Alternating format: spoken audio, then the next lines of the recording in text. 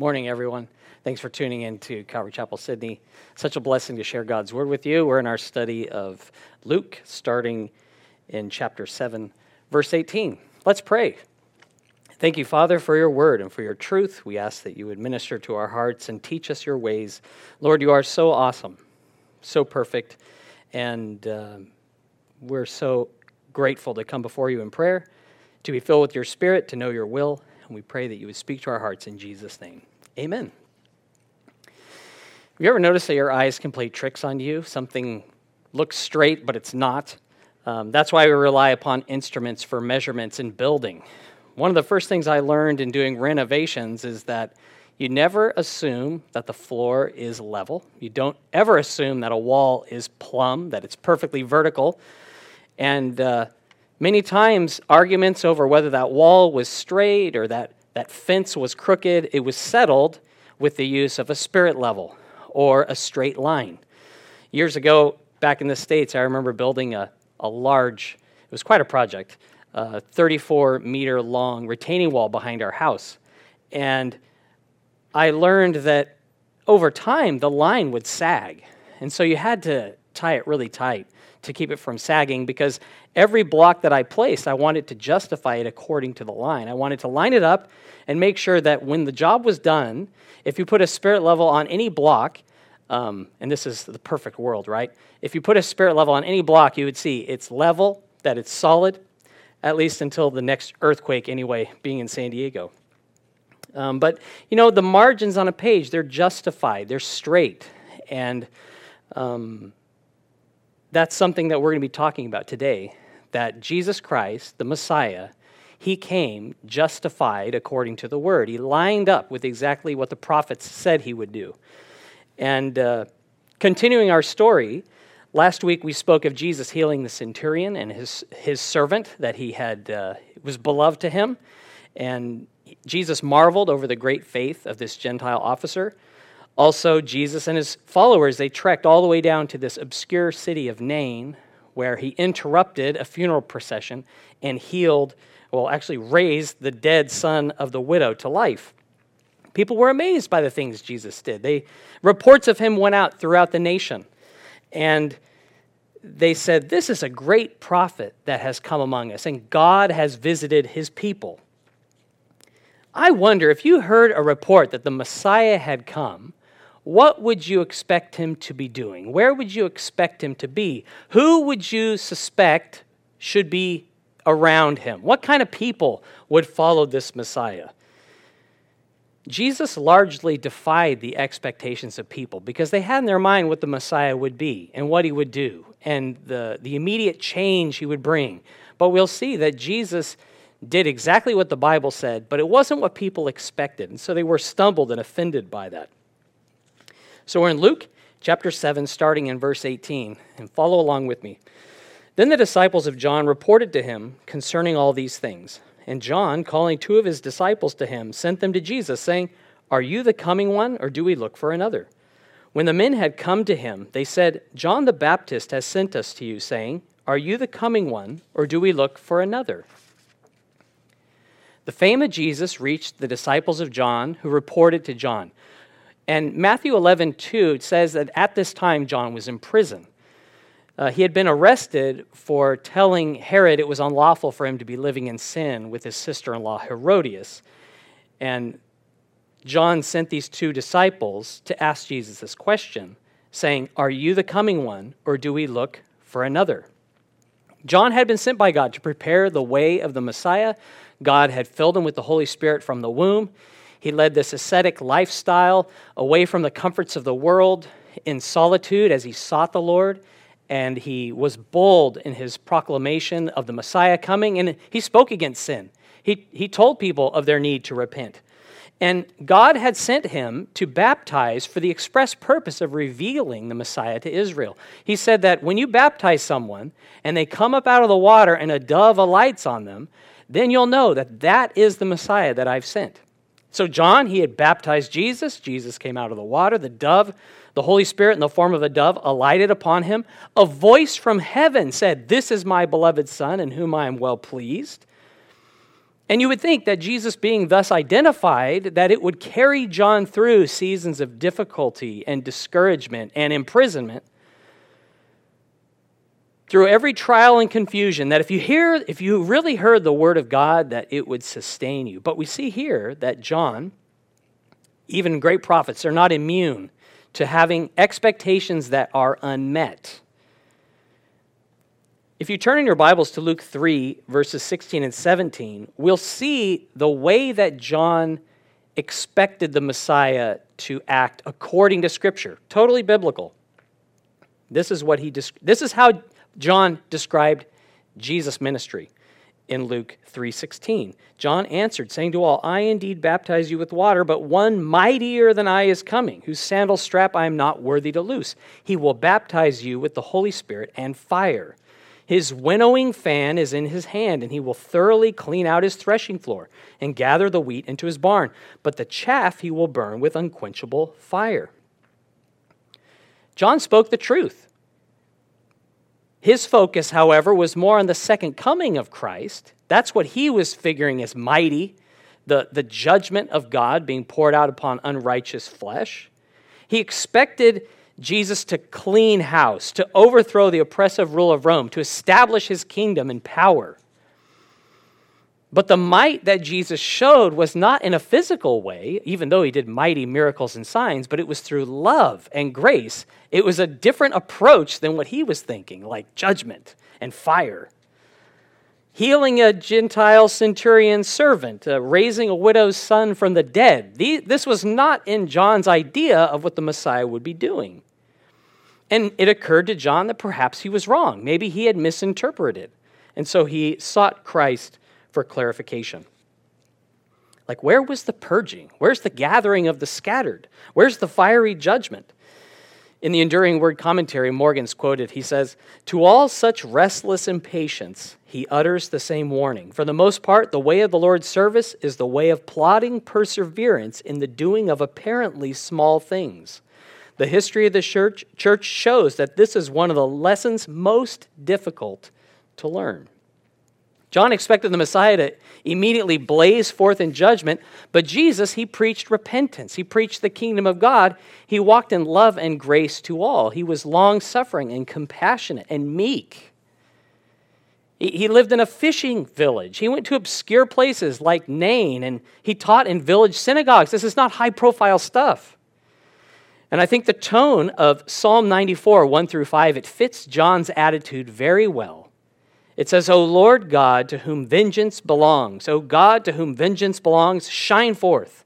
Rise up, O judge of the earth, render punishment to the proud. Lord, how long will the wicked triumph? They utter speech and speak insolent things. All the workers of iniquity boast in themselves. They break in pieces your people, O Lord, and afflict your heritage. That phrase, how long, O Lord, that's found so many times in the Psalms and the prophets, asked by people who were under affliction. And it's just like, Lord, why don't you do more? God, this is a serious situation, and you ought to be doing something. There's no measurable progress, no light at the end of the tunnel. Can you identify with that feeling? That now is the time for drastic action. You have an idea of what God should do, but he doesn't seem to be doing it. Like I've suffered long enough. How long am I going to be out of work? How long will the normal rhythm of life be interrupted by this pandemic? How long until God does something? How long until I receive a message from that email I sent out a few weeks ago? Or how long until you do a healing work, Lord, until you restore this situation? And nothing seems to happen. Take heart, believer. God has not forgotten you. He knows what you're going through. He is long-suffering. He is patient, and his purposes are good, that he's able to redeem everything for good to those who love God. He's not ignorant of your needs and pain. Jesus was not ignorant that John was in prison. In fact, it was when John went to prison that Jesus began to preach. The one who created the heavens and the earth, the one who calls the stars by name, he knows you, and he's able to help you and to give you everything that you need even before you ask him. We are easily overwhelmed, but he never is. Praise God for that. Luke 7:21. And that very hour he cured many of infirmities, afflictions, and evil spirits, and to many blind he gave sight. Jesus answered and said to them, Go and tell John the things you have heard and seen and heard, that the blind see, the lame walk, the lepers are cleansed, the deaf hear, the dead are raised, the poor have the gospel preached to them. And blessed is he who is not offended because of me. These disciples of John, they come to Jesus, they ask him a question. Jesus does not immediately answer them. Instead, it says that very hour he did all these miraculous signs. He doesn't give them a theological explanation, but a practical demonstration. And that's how Vince sold millions of ShamWows with a 2-minute commercial, or Phil Swift sold flex tape by the truckload. These seen on TV products, they can be cheesy, but they sell because we can see what a product can do for us. It's like we see what it can do, and we go, wow, I could use it like this, or maybe that would work for this problem. Jesus was not a pitch man. He was not selling a product. He did exactly what the prophet said the Messiah would do. That same hour, Jesus is healing people of diseases. He's casting out demons. He's healing people of plagues. He's making the blind to see. He's doing things that only God can do. And he says, you go tell John the things that what you've seen and heard. Jesus fulfilled the words spoken by Isaiah, the same prophet that told us a Messiah would come. Jesus did exactly what the Messiah was supposed to be doing. In Isaiah 35, 5 and 6, it says, Then the eyes of the blind shall be opened, the ears of the deaf shall be unstopped. Then the lame shall leap like a deer, and the tongue of the dumb sing. For waters shall burst forth in the wilderness, and streams in the desert. This was written just after Isaiah was saying, people are going to see the glory and the excellency of God. And Jesus demonstrated it for everyone to see. And the things that he did, they lined up with Scripture. John 7:31, it says, And many of the people believed in him and said, When the Christ comes, will he do more signs than these which this man has done?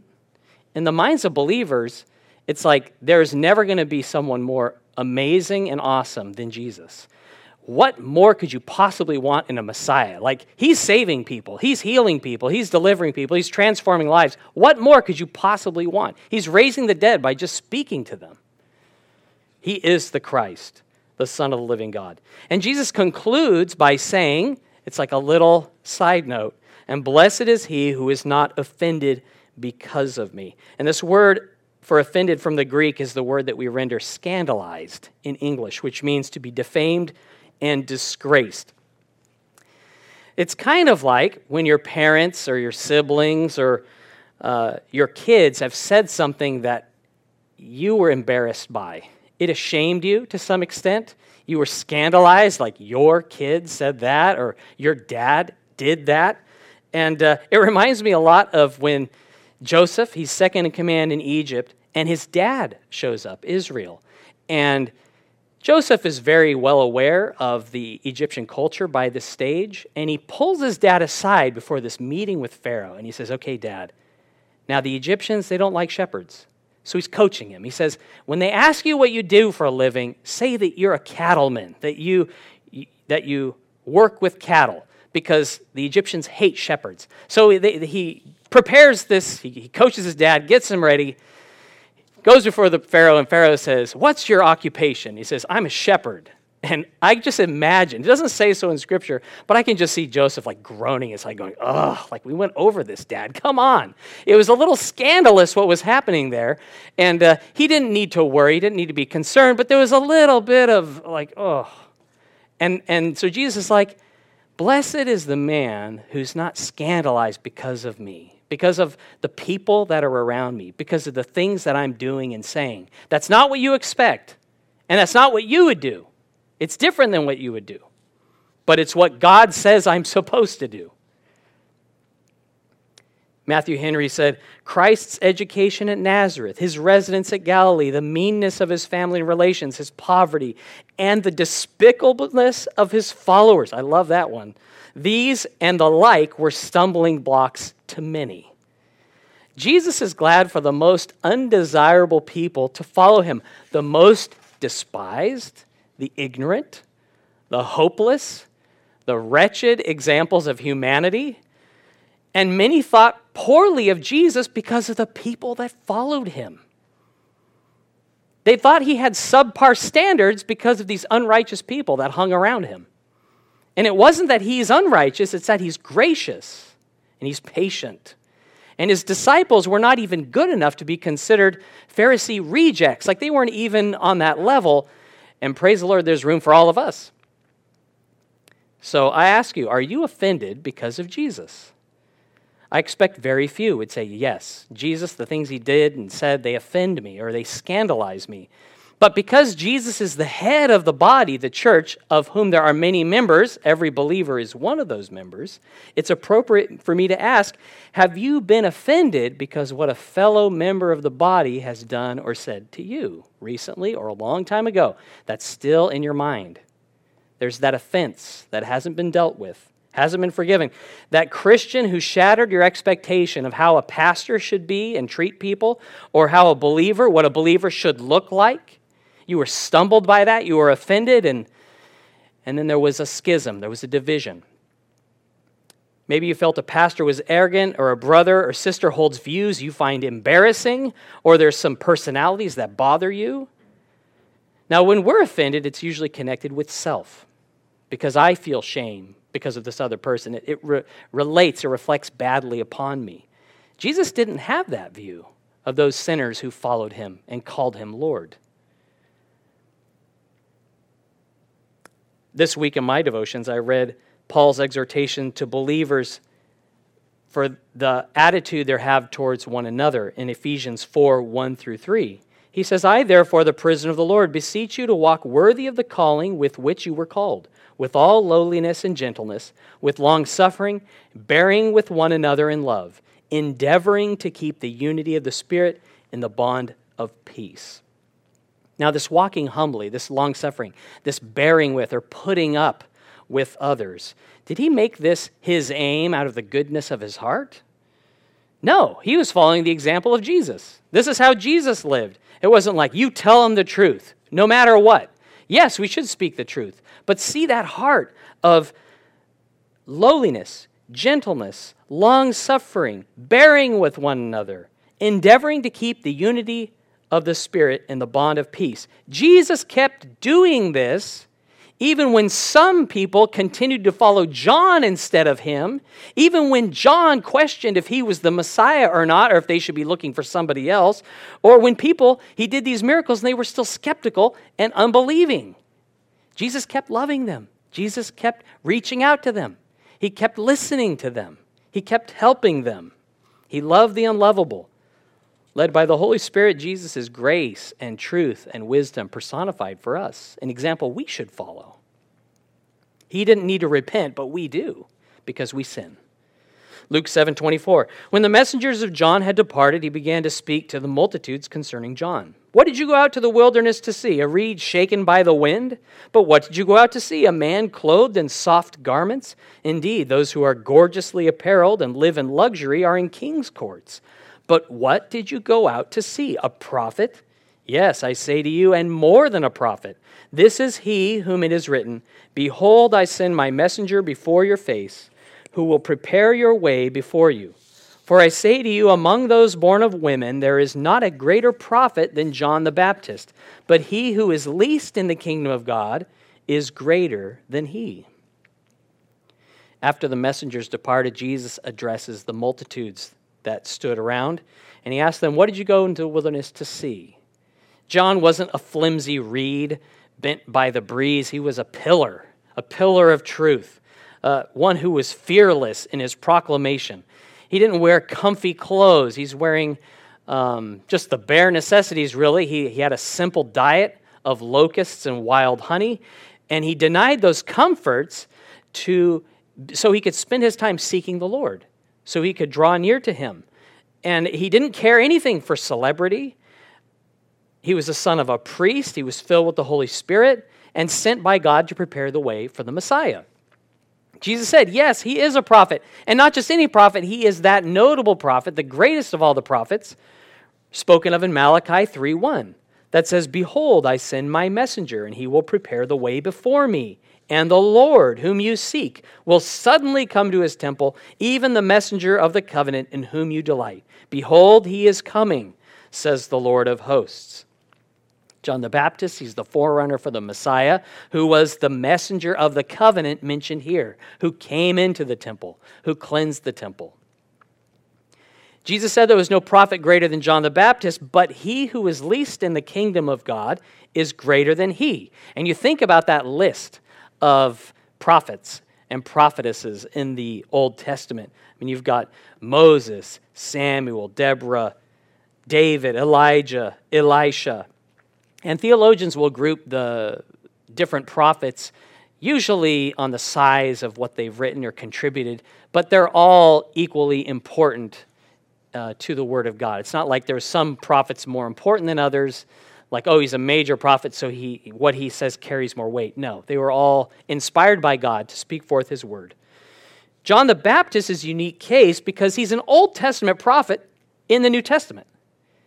He's under the law, and he remained under the law all his days because he was shortly after this beheaded by Herod. Because the task given to John was to personally herald the Son of God, and he would see him face to face, he was the greatest prophet. But Jesus said, he who is least in the kingdom of God is greater than he. And Spurgeon, he put it this way. He says, the least in the gospel stands on higher ground than the greatest under the law. Wouldn't you rejoice to have a call upon your life like John the Baptist? Like your job is to prepare the way of the Messiah who's going to come and save souls, who's going to save men, who's going to deliver Israel. We'd all love that, right? But you have a greater, more excellent calling upon you under the gospel than he did under law. Because Jesus, he's that messenger of a better covenant based upon better promises. Some of you might not believe that. You're like, oh, come on, that's ridiculous. But what is Jesus saying here? See, John, he did not enjoy the benefits of the new covenant because he died before he could enter into it. Jesus' blood had not been shed to atone for the sins of the world. The Holy Spirit had not been sent without measure. John proclaimed Christ before he personally received the benefits of that new covenant that we have partaken of. So that's how it makes sense. The law of Moses was written on tablets of stone that could only condemn. The letter of the law kills, but the Spirit brings life, a life that we have partaken in by being born again. Now please turn in your Bibles to Hebrews 8, starting in verse 7. Now the writer of Hebrews, he's going to quote here from Jeremiah 31. And we'll see that this second covenant that Jesus ushered in is a better covenant and a greater covenant than the first.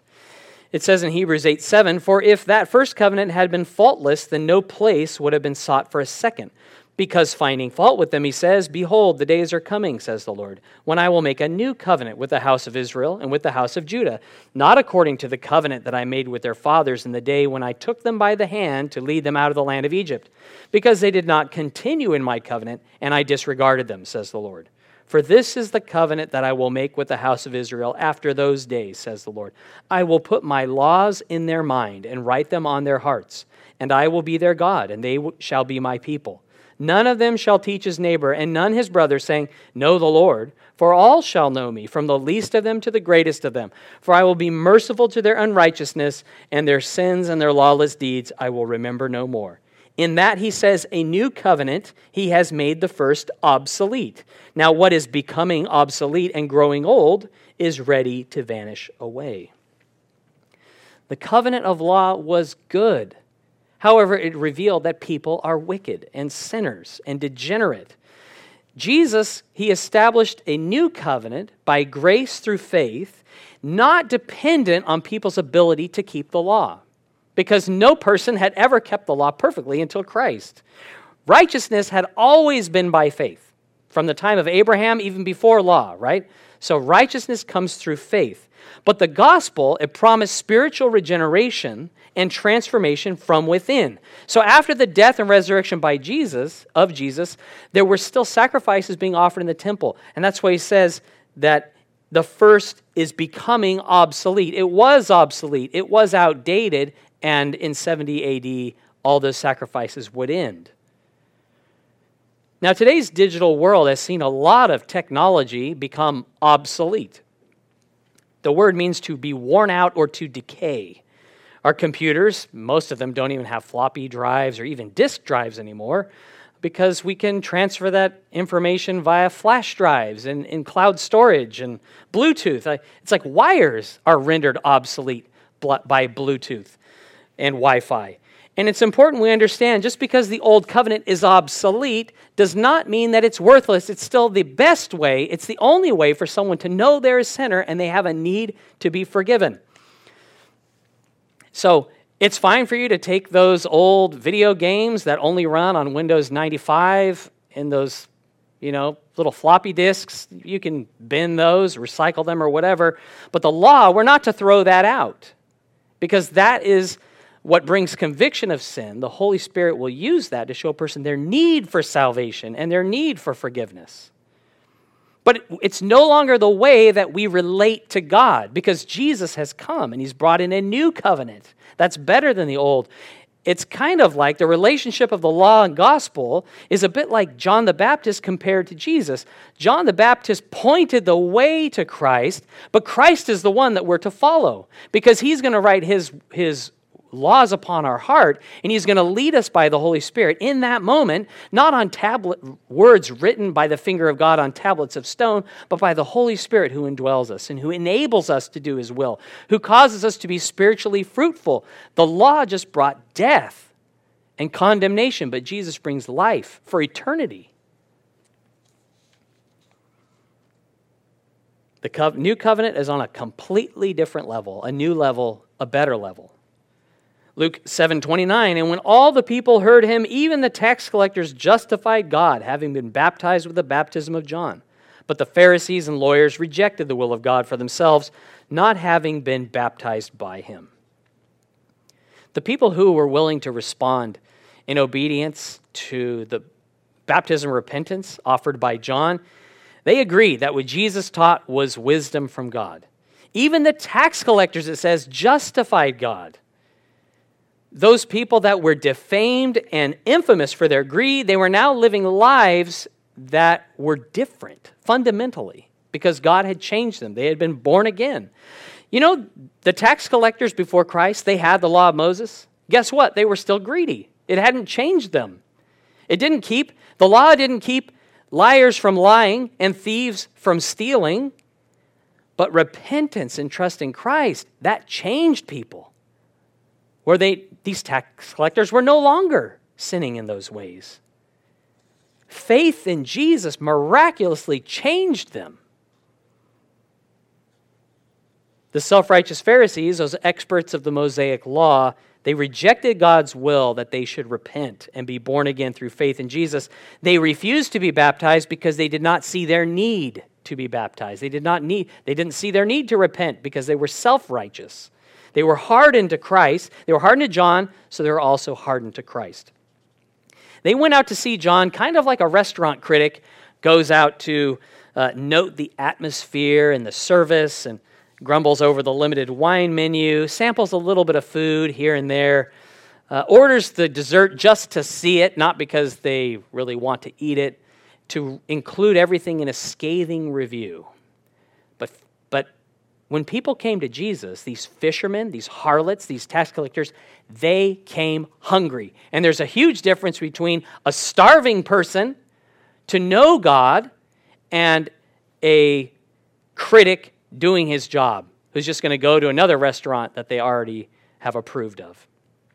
The irony is that even a tax collector saved by grace through faith can grow to be a critic of churches, of people, because knowledge puffs up, love edifies.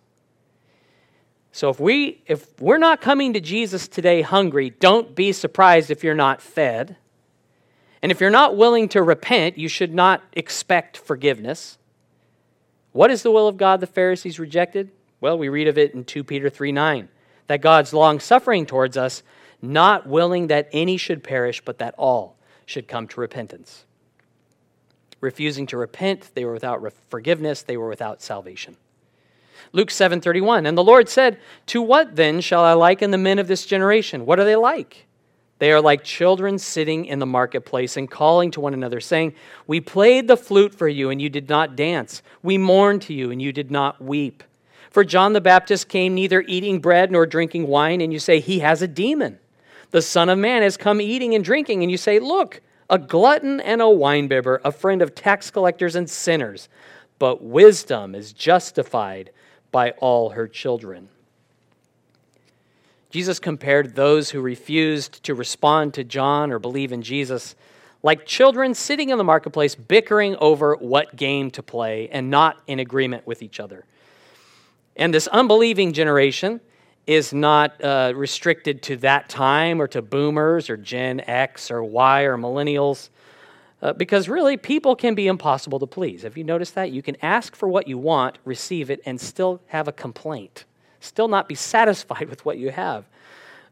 Jesus said, John was a serious guy. He denied the flesh. He didn't have a typical diet of even bread and wine. You said he was demon-possessed. I came eating bread and drinking wine, and you say that I'm a glutton and a drunk. John lived in the secluded wilderness. You criticized him for it, and you slander me because I eat with sinners. If Jesus didn't eat with sinners, he couldn't have eaten with anybody.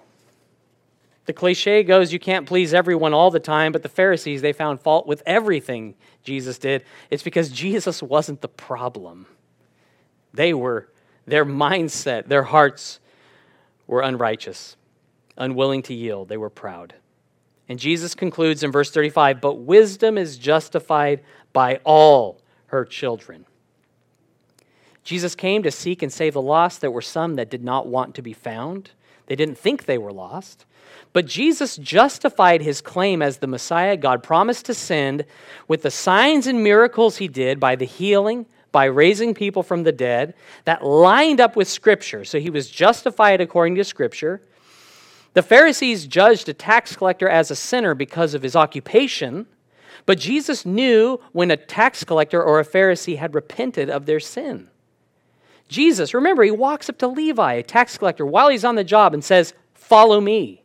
And it says that Levi left all, rose up, and followed Jesus, knowing that his loss of revenue was a small price to pay in exchange for being in the presence of God made flesh. So God, in his wisdom, he made a way for that tax collector to be saved, to be justified in faith in Christ apart from the law, that this person who the law condemned now can be saved and born again into the family of God. To be justified is to render just or innocent a full pardon. If you turn in your Bibles to 1 Corinthians 1, starting in verse 30, we'll see that in the previous bit, Paul had said that the preaching of the cross to those who perish is foolishness, but to those who are being saved, it's the power of God. That God's power, his might, was manifested through the gospel for people to have eternal life, to have that transformation within them. The Jews, they sought a sign. Jesus did a sign. They weren't satisfied. They wanted more signs. The Gentiles, they sought after wisdom. But the wisdom of God is foolish to those who are perishing. So for all who respond to Christ's call believing, Jesus is the power of God and the wisdom of God. And he goes on in 1 Corinthians 1 verse 30, but of him you are in Christ Jesus, who became for us wisdom from God and righteousness and sanctification and redemption, that, as it is written, he who glories, let him glory in the Lord. Wisdom is justified by all her children. Jesus has made us adopted children of God. The gospel is fruitful to save lives, to do what the law could not do. Jesus does through this new covenant. Joshua was not born again because he served Moses, even as Gehazi was not born again because he served Elisha the prophet. Yet through Christ and the gospel, tax collectors were born again.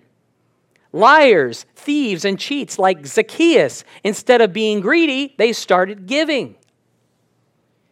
Misers, they were suddenly generous, all for the glory of God.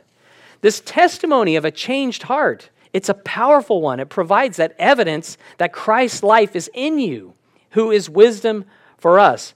It's not the will of God to obey the dead letter of the law, but to be born again through faith in Christ, knowing Him, being changed by His presence forever. So the gospel brought results and fruitfulness that the law never could. The Pharisees, the legal experts, they found fault with John the Baptist and Jesus because of how they lived, because of the company they kept, how they washed their hands. I mean, come on.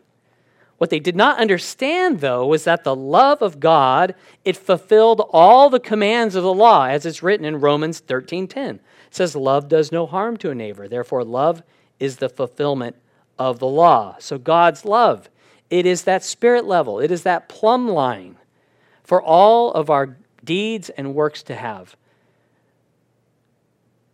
Christ's love, according to the Scriptures, is to govern our attitude, whether we're dealing with a Pharisee or a tax collector. Praise God for the new covenant He's given us that is mighty, that Jesus, He pulled down those spiritual strongholds in a way that John the Baptist didn't expect, and He gives us new life through faith in Him. And God desires your life to be a living demonstration of His love today, not as seen on TV, but as seen in Scripture and in Christ Jesus, all for the glory of God. Let's thank Him. Thank you, Father, that you give us new life through Christ, that you've given us a new covenant, that we can relate to you apart from the dead works of the law, but through faith in Christ and spiritual regeneration by the Holy Spirit.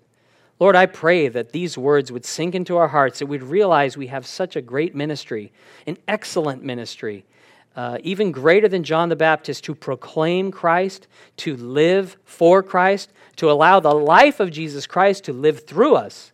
God, we pray that you would do a marvelous work in our lives for your glory in Jesus' name. Amen. God bless.